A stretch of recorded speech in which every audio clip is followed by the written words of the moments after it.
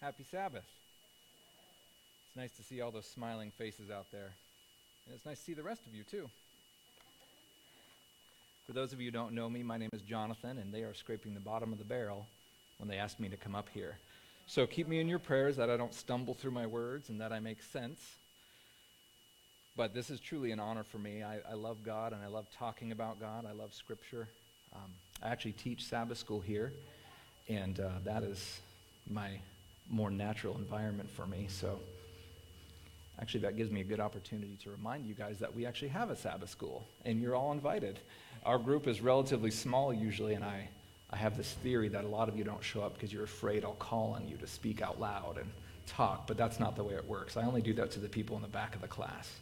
So if you come up front, no, but I enjoy small groups. I enjoy talking about God. Preaching about God isn't really my normal thing. I'd much rather converse and share ideas, because so often in class, I've been in this church. I was born into this church, but so often in class, someone says something new, and I say, wow, I never realized that before, and I love that. I love the back and forth. So please, if you get the chance, come to our class. I think it's wonderful, but right now, I have to do something that's less natural for me. So pray for me, please. Dear Heavenly Father, thank you so much for your Sabbath day and for this wonderful church family and the honor and privilege it is to gather in your name to worship. Thank you that we have the freedom to do so. I pray this morning that people will not see me, that I'll just be the guy holding up a tablet while you FaceTime with this family, that I won't get in the way. That's my biggest prayer, I pray. Please bless us. Please open our minds and our hearts and speak to us. Thank you. So this morning, I need practice at this, so bear with me. I tend to be very stationary, and this is new for me, so this might seem very detached and unnatural, but I want to be better at this. Like the evangelists, they walk around, they don't read any notes or anything. That's great. I love that.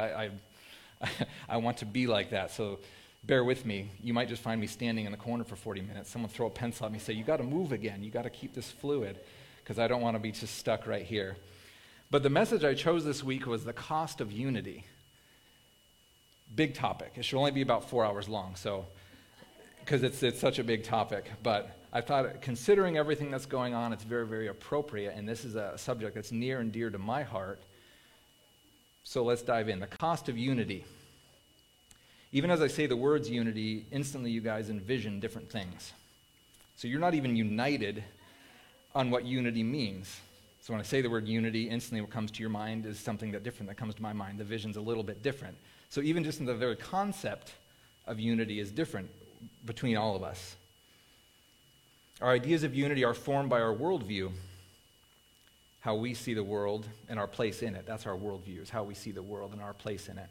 And unity is part of our worldview, and it varies from person to person. There are a lot of worldviews out there. Let's start with the definition of unity. The state of being united or joined as a whole. We can agree on that, right? Form an image there. Now, unity is our goal, and of course it's a noble aspiration. That's where we want to be, right? We want to be united, especially as a family of God, amen? We want to be united. But where are we now as a people? Where are we as a family? Where are we as an organization? Where are we as a country? We have to figure out where we want to be. We need to start by saying, where are we? When you go in the mall and there's a sticker that says, you are here, when it shows you a map, we're going to find out where we are. On every turn, we see division in our culture. Not just our culture, but all cultures. But especially our culture, because that's what we're paying attention to. We see division on every single turn, on every hand. And I guarantee you, if I stood at the door and you guys all lined up and we had a small conversation on the way out the door, I could find something I disagree with you on. Absolutely. I can guarantee you that. It's everywhere. It's very pervasive. If you don't see the fact that there's division everywhere, I have a feeling you've been sequestered to a cabin out in the woods for quite some time, especially over the last year, including the election, am I right? So not unity. So we see division in politics, we see it in religion, we see it in absolutely everything, down to something as simple as sports. Again, we often think of things in the context of our culture, but there's a whole world out there. I have a friend from England, and he was talking to me about the issues of division we have in our country, politics, racism, religion, And he said, it's really interesting because you all think that you own the market on division. You think you own the market on racism. You think you own the market on reasons to be divided. He's like, in England, where I'm from, the northern part of England hates the southern part of England. When there's a soccer match, or they call it football, there's often violence and bloodshed just because of the sport. And we're talking about a sport. We're not even talking about something that has a practical implication on our lives, like supply and demand of food, or you guys all seeing what I'm talking about here? So it's very interesting speaking to people from other parts of the world, and guess what? They're having the same problems. They're just a slightly different flavor than what we're used to. So if you think that we own the market on division, you think we own the market on aggressiveness or hostility towards each other, we don't. So rest assured, the United States, we're not winning in that aspect, I don't think. So we can all feel that division that's pervasive in our society and in our lives. But that shouldn't surprise us. Especially as Christians, that shouldn't surprise us. What should surprise us is how the world is held together for so long. Am I right? When you see the problems facing every single culture, every race, every nation, it really should just be a surprise to us that it's held together this long. It's only by the grace of God that it has held together this long. Would you agree? We get a vision of that in Revelation. Revelation 7:11. You get this vision of God talking about the angels holding back the four winds of strife in the four corners of the earth. That's symbolic.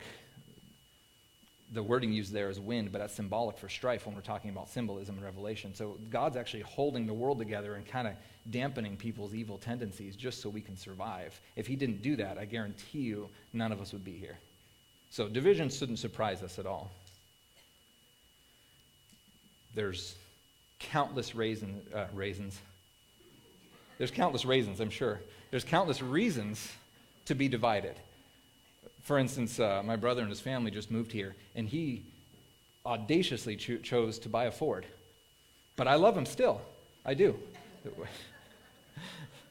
We don't need to be divided, and that's the very small, we'll just use that as, say, a little parable representative of what I'm talking about. We tease back and forth about, because I'm a Dodge guy, he's a Ford guy. But again, even teasingly, there's division there. But that's just representative of a much bigger problem. So we know that the reason this division existed is because our first parents, created by God in God's image with God's values, putting God first, putting our fellow men second, putting ourselves third, that's how our first parents were created. But something changed, you guys know the story, and then our compasses became broken. The compass then turned inward to ourselves. So no longer is it God first, other people second, and me third. It's me first, me second, me third. And that's how this whole thing came out. So it shouldn't be surprised that we're divided on everything, because if all my decisions are based on the context of me, I think this sports team's better. I think Dodges are better than Fords. I think my political views are good. I think my God is right. Me. It's not at all a surprise why we're so divided. I'm not trying to bum you guys out. If we can understand the mechanism, if we can understand where we are, it's very helpful in understanding where we want to go. So that's the human condition. If you guys want to debate me on that, come to Sabbath school. We'll talk about it. This isn't the format for that. So based on that's the human condition,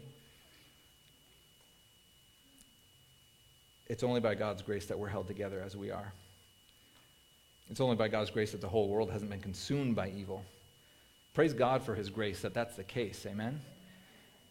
Not that I've achieved, but I'm not the man I want to be, but thank God I'm not the man I was, right? It's a journey. We're all getting there. And thank God that he takes us where we're at, and he starts that journey in us to become different, to restore that initial compass the way it was supposed to be. Amen?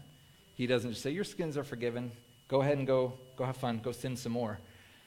There's great hope and promise in what God does for us. He changes us if we cooperate with him, and that's wonderful. And that's where we find ourselves today.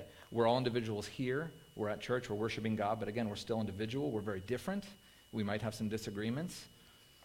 We don't agree on everything. That's fine. That's not what I'm talking about. But we've all began that journey where we're being transformed back into the image of God. Amen? So, based on that, I can move forward.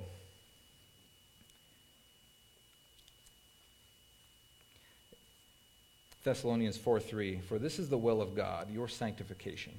I just wanted to remind you of that. That's what God wants. He wants us to be transformed back into his image. He's not happy leaving us where we're at, sin sick and in pain.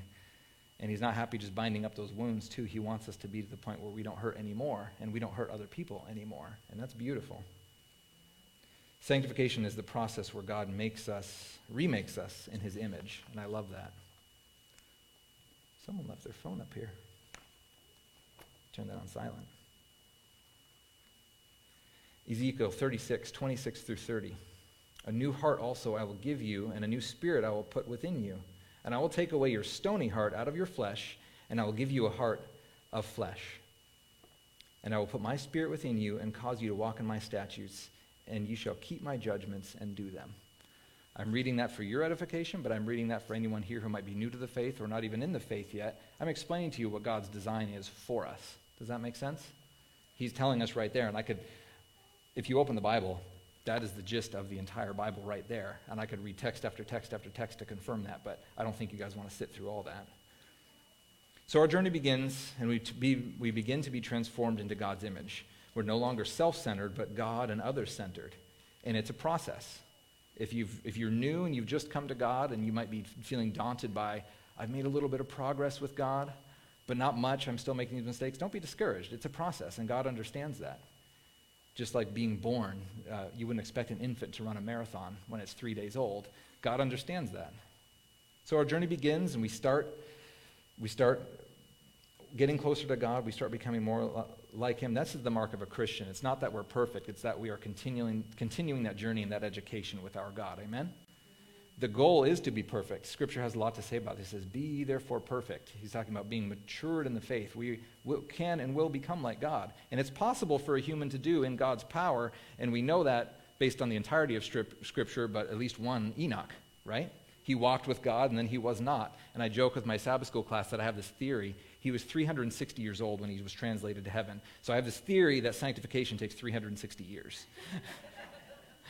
I'm joking, of course, but it is possible, but it's a journey. Don't be discouraged. Now, again, I'm saying all this. This is all things you guys know, but we are humans. We need to be reminded of these things. But it's also laying a base for what I'm talking about for unity, because one could make the mistake in assuming that we're all here together and we're all very united because we're part of one body and we're worshiping God. But that's not always the case. And I'm not pointing fingers. I'm not trying to bum anybody out. I'm just saying we still even have divisions in our church, in our denomination, in our country, in our families. Raise your hand if you are immune to any of that. I kind of thought I'd get at least one. And then I say, wow, good for you. No, but I'm just reminding us where we are. And again, to not be discouraged by the fact that even within our denomination, and maybe even this building, our church family, we still have some divisions.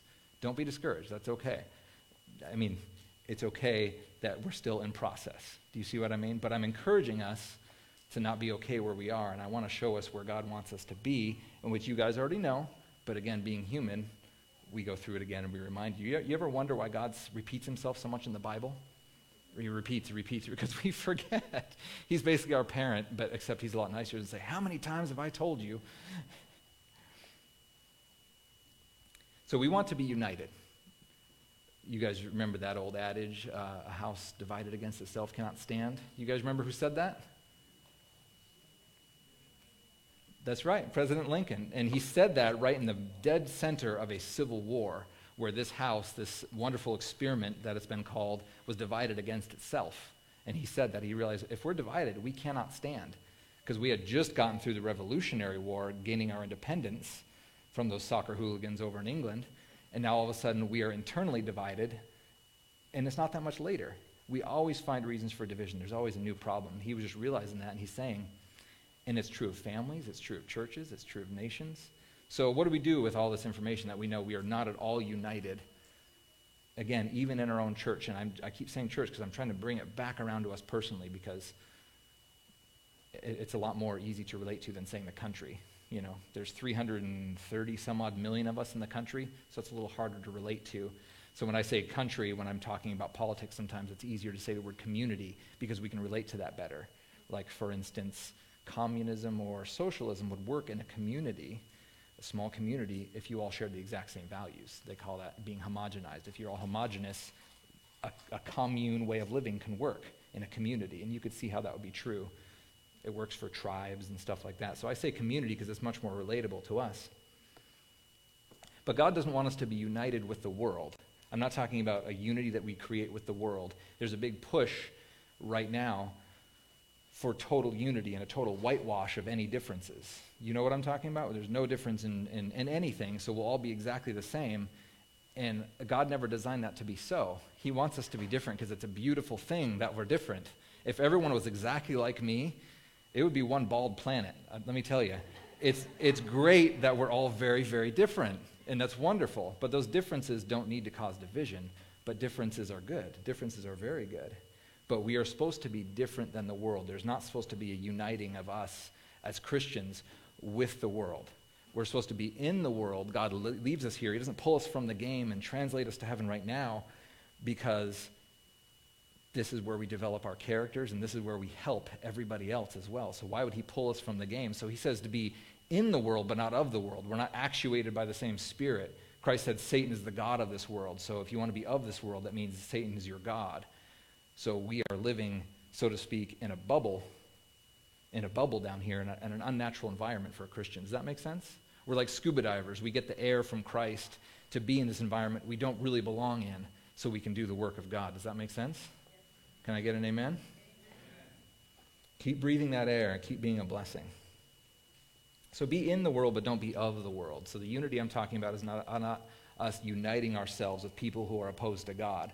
That is unnatural, and God doesn't want that. And the only reason I'm specifying that is, again, because there's a big push in popular culture right now that we all should be exactly united. Let's take anything that divides away. Let's take religion away. Let's take gender away. Let's take gender recognition or racial recognition away. And let's all just be I don't want to say whitewashed because that sounds racist as well. Let's all just be united in the same. And that's not God's plan.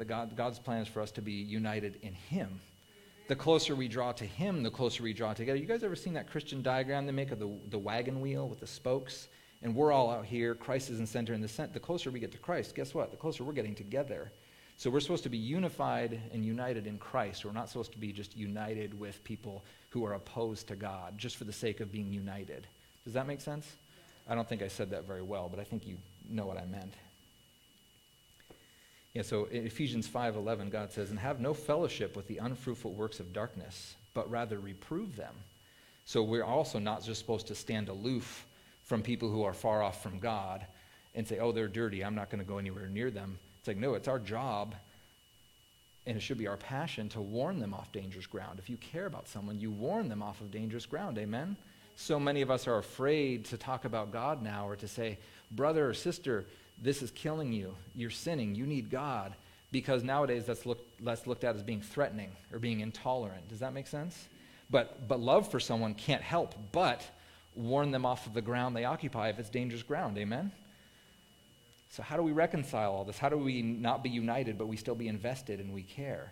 You see what I mean? You see the challenge of a Christian? How did Christ do it?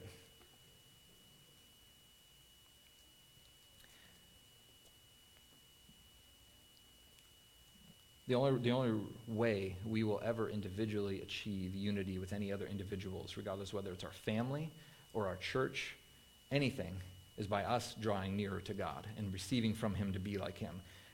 Jesus himself, our Creator God, our Savior, when he was on earth, he wasn't united with the world around him. He was in the world, working for the world, but he wasn't united with the world. Does that make sense? If the world was already okay, he wouldn't need to be here. He wouldn't need to show up.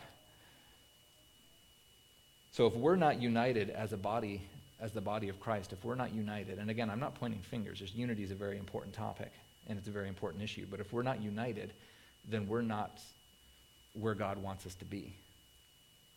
John 17:20, I do not pray for these alone. This is Christ speaking. If you read this in your Bibles, if you scroll to it yourself just now, this is red letter. Do not pray for these alone, but also for those who will believe in me through their word. You know, that's interesting. I love that, because once I realized that was Christ talking about me, it really brought it home for me. Because here Christ is, he's kneeling before his Father, and he's praying for his disciples. He's like, I'm not praying just for my disciples, but I'm praying for anybody who will believe on me through their word. And guess what? We're reading the New Testament. We're reading their word. So he's talking about us. We're believing on Christ through their word. So Christ is praying for us. Amen? once you realize that, that's like, wow, that's really cool. He's praying for me. Imagine that, Christ praying for you. That they will be as one, as you, Father, are in me, and I in you, that they also may be one in us, that the world may believe that you sent me. So how is the world going to believe that Christ was sent of God? Is if we are united. Does that make sense? So conversely, if we're not united, we're robbing the gospel of its power to touch people's hearts. They're like, what's your God among all these other gods? Like Pharaoh of old, I know not God. That the world may know that you sent me. That's how the world will know that we are from God, as if we are united and we are one. United in our love of God and our purpose for our mankind. Amen? That's unity. I love going further. So in John 17, if you get to verse 22, Jesus says, "In the glory which you gave me, I give them, that they may be one, just as we are one." So are you hearing the key there? God is giving us power to be united. Not arbitrarily and set it, forget it, like here's this little gem that contains this power. When we are united with Christ personally and we're connecting with him in devotion and worship, we receive from him so we can be like him. I don't know if you guys did your Sabbath school lesson this week, but our study guide, we went through the sin of David. And what we realized in our class this morning, we were talking about, is the reason David, this holy man of God called him his friend, the reason he made such a big blunder is he had been neglecting his relationship with God to the point where he was able to commit great sin worthy of death. So if we're not connected to God and we can do that, we certainly aren't united, and we're certainly not doing God's work. Amen? Just to give you an example of what can happen on the other end of it. So God is saying, give them your glory so they can be one.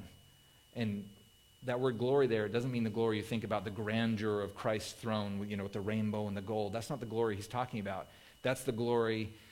That same word is used back in Exodus 34. Moses had said to God, "Show me your glory." So what does God do? I love this. Exodus 34:6, "And the Lord passed before him and proclaimed, the Lord God, merciful and gracious, long-suffering and abounding in goodness and truth, keeping mercy for thousands and forgiving iniquity, transgression, and sin, and by no means clearing the guilty." Moses said, "Show me your glory." And what did God do? God told him about his character. He said, "This is who I am." It wouldn't have helped Moses to see a bunch of gold and rainbows and pearls and things that we can't even describe or imagine. What was for Moses is in our great good was seeing God's character. That is God's glory. So when Christ is praying to the Father when he's on earth, he's praying for his disciples, he's praying for you and I. He says, give them your glory, give them your character. You kind of following my train of logic here? So that's where we should be attaining to. As believers, we should be united in our pursuit of God's character. And only as we draw closer to him will we draw closer together and be able to be united. The unnatural, unrenewed heart of man is not like that. We covered that earlier.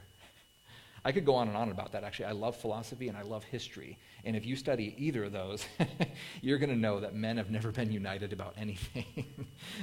Temporarily, yes. Common enemy, yes. But it never lasts. The only lasting peace and unity is in Christ. We should each individually be energized by God's Spirit and the realization of how he values each of us. He doesn't just value me. I love how he values me. That's wonderful. But it's not just me. He values each and every one of you, saved or unsaved, sinner or repentant. He loves all of us so much that he gave his son to die for us just in the hope that we would make that decision for him. That's how much he loves every single one of you. So if you're ever struggling with discouragement or feeling valueless, remind yourself of that. What God paid for you, and that's the value. You're only worth what someone's willing to pay, right? They say that about anything. Commodities, houses, it's only worth what someone's willing to pay, which is interesting because the housing market's out of control and people are paying way too much. But that's the problem. It's driving it out of control. But God was willing to pay so much for us. And Christ calls his church his body. So if we're his body and we're not united, what does that say? We are each wonderful cells that make up the body of Christ. Christ often refers to the church as his body. How important that we be united then. I'm sure some of us, to one degree or another, understand how the cells work in our own body. They work for us. They work with each other for our benefit. When one cell is not working for the whole, but rather working for itself, promoting itself, duplicating itself over and over again, what do we call that? Cancer. We call that cancer. So we're all familiar with that concept. Satan revels in how successful he has been at dividing all of us and all the ensuing pain he's created as a result. So unity seems very attractive. It's an idea we're like, wow, that's a good idea. I'd love to achieve that. But how do we achieve that?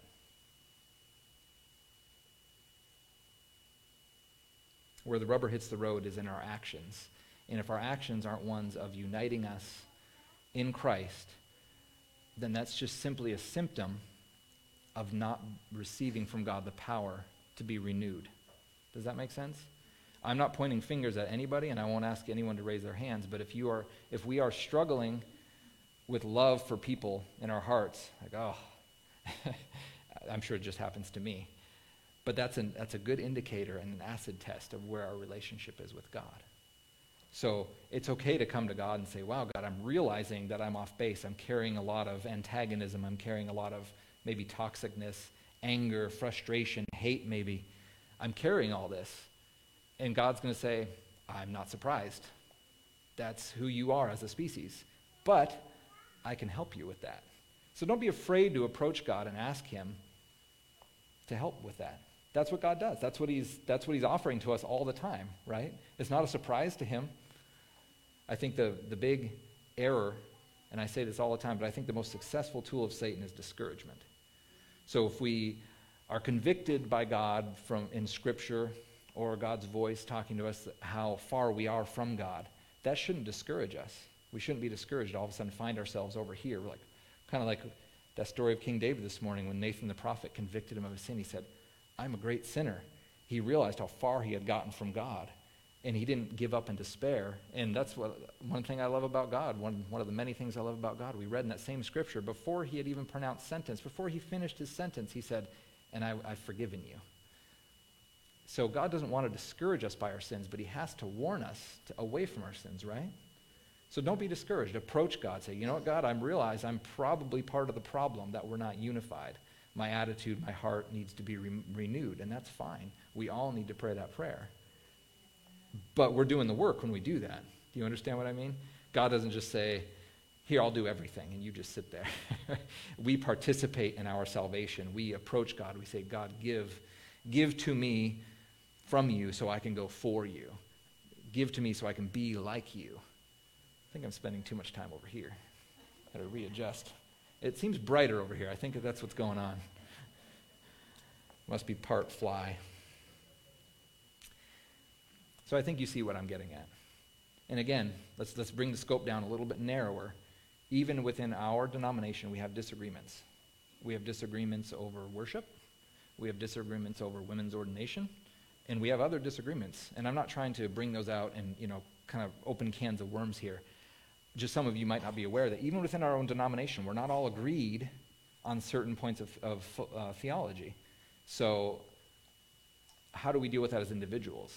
I'm not talking about as a church. I'm talking about individuals. Because, again, as individuals, the closer we draw to Christ, the more patient we are with people that don't share our views. Does that make sense? And so although those issues perhaps are important issues and can and should and would be dealt with, I'm not talking about those issues right now. I'm talking about the issues of our hearts and how we deal with it as individuals.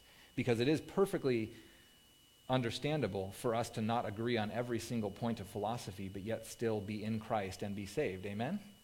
Don't get me wrong. There are points of theology, points in God's word that I'm positive we need to get right in order to be saved. I totally agree with that.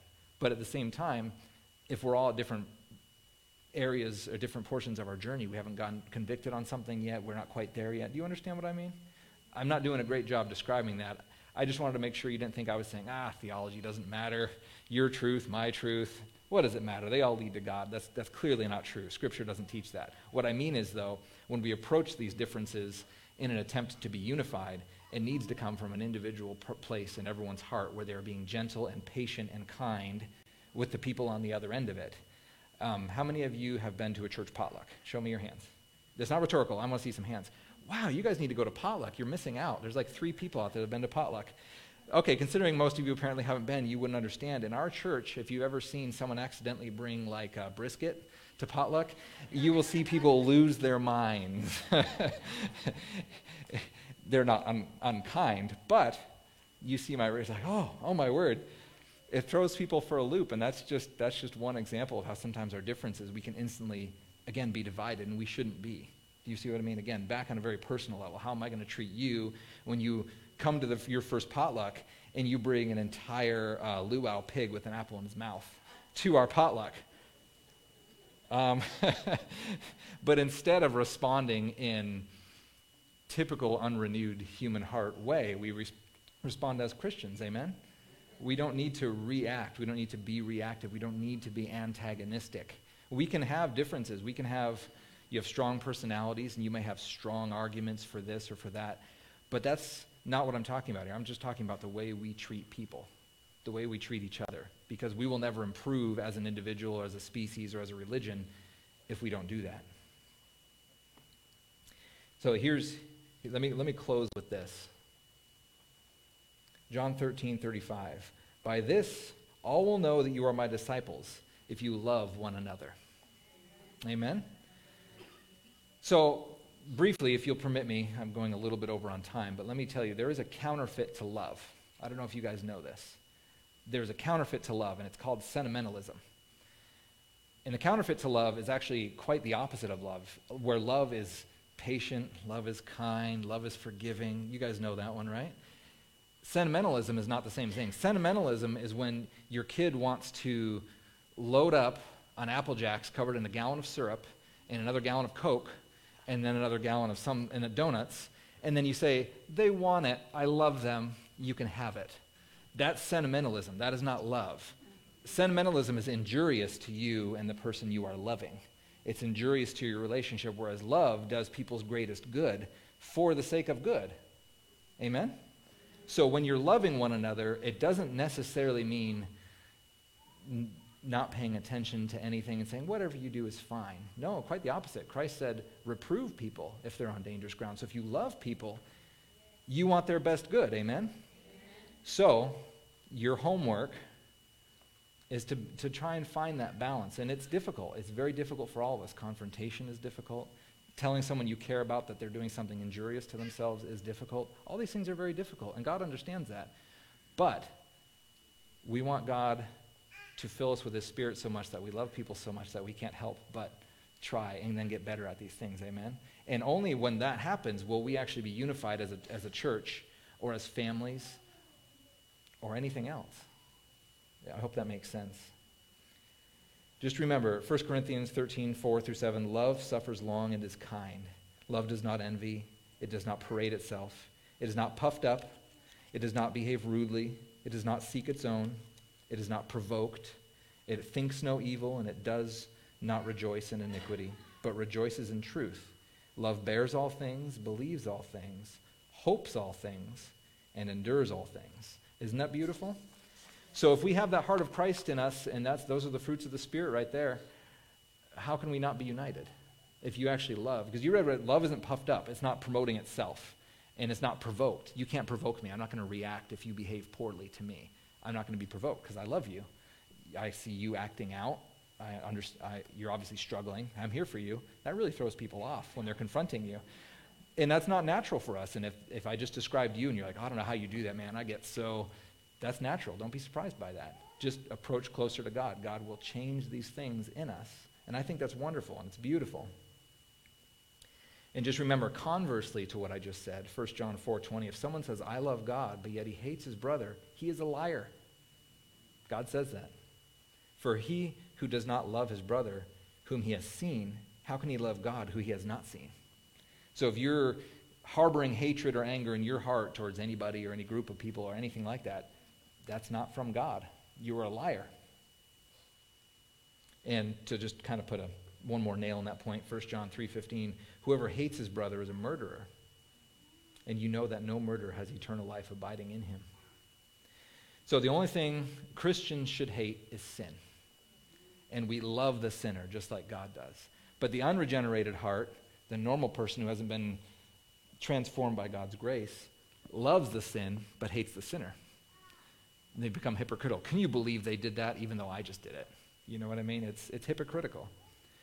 So we should only hate sin when we should love people. So the title of the message today was The Cost of Unity. Are you guys seeing what that cost is as we did this big mathematical equation, what the sum was down there? The cost of unity is yourself. We humble ourselves and we put other people first, and regardless of the disagreement. And you know what? We can disagree, but not be disagreeable, right? If you and I talk about a point of theology and I disagree, I don't see it that way, we can still be friends. And indeed we should. Because the reality is someday when you and I both get to heaven, we're like, all right, Jesus, settle this for us. And he'd be like, round one goes to Sharon.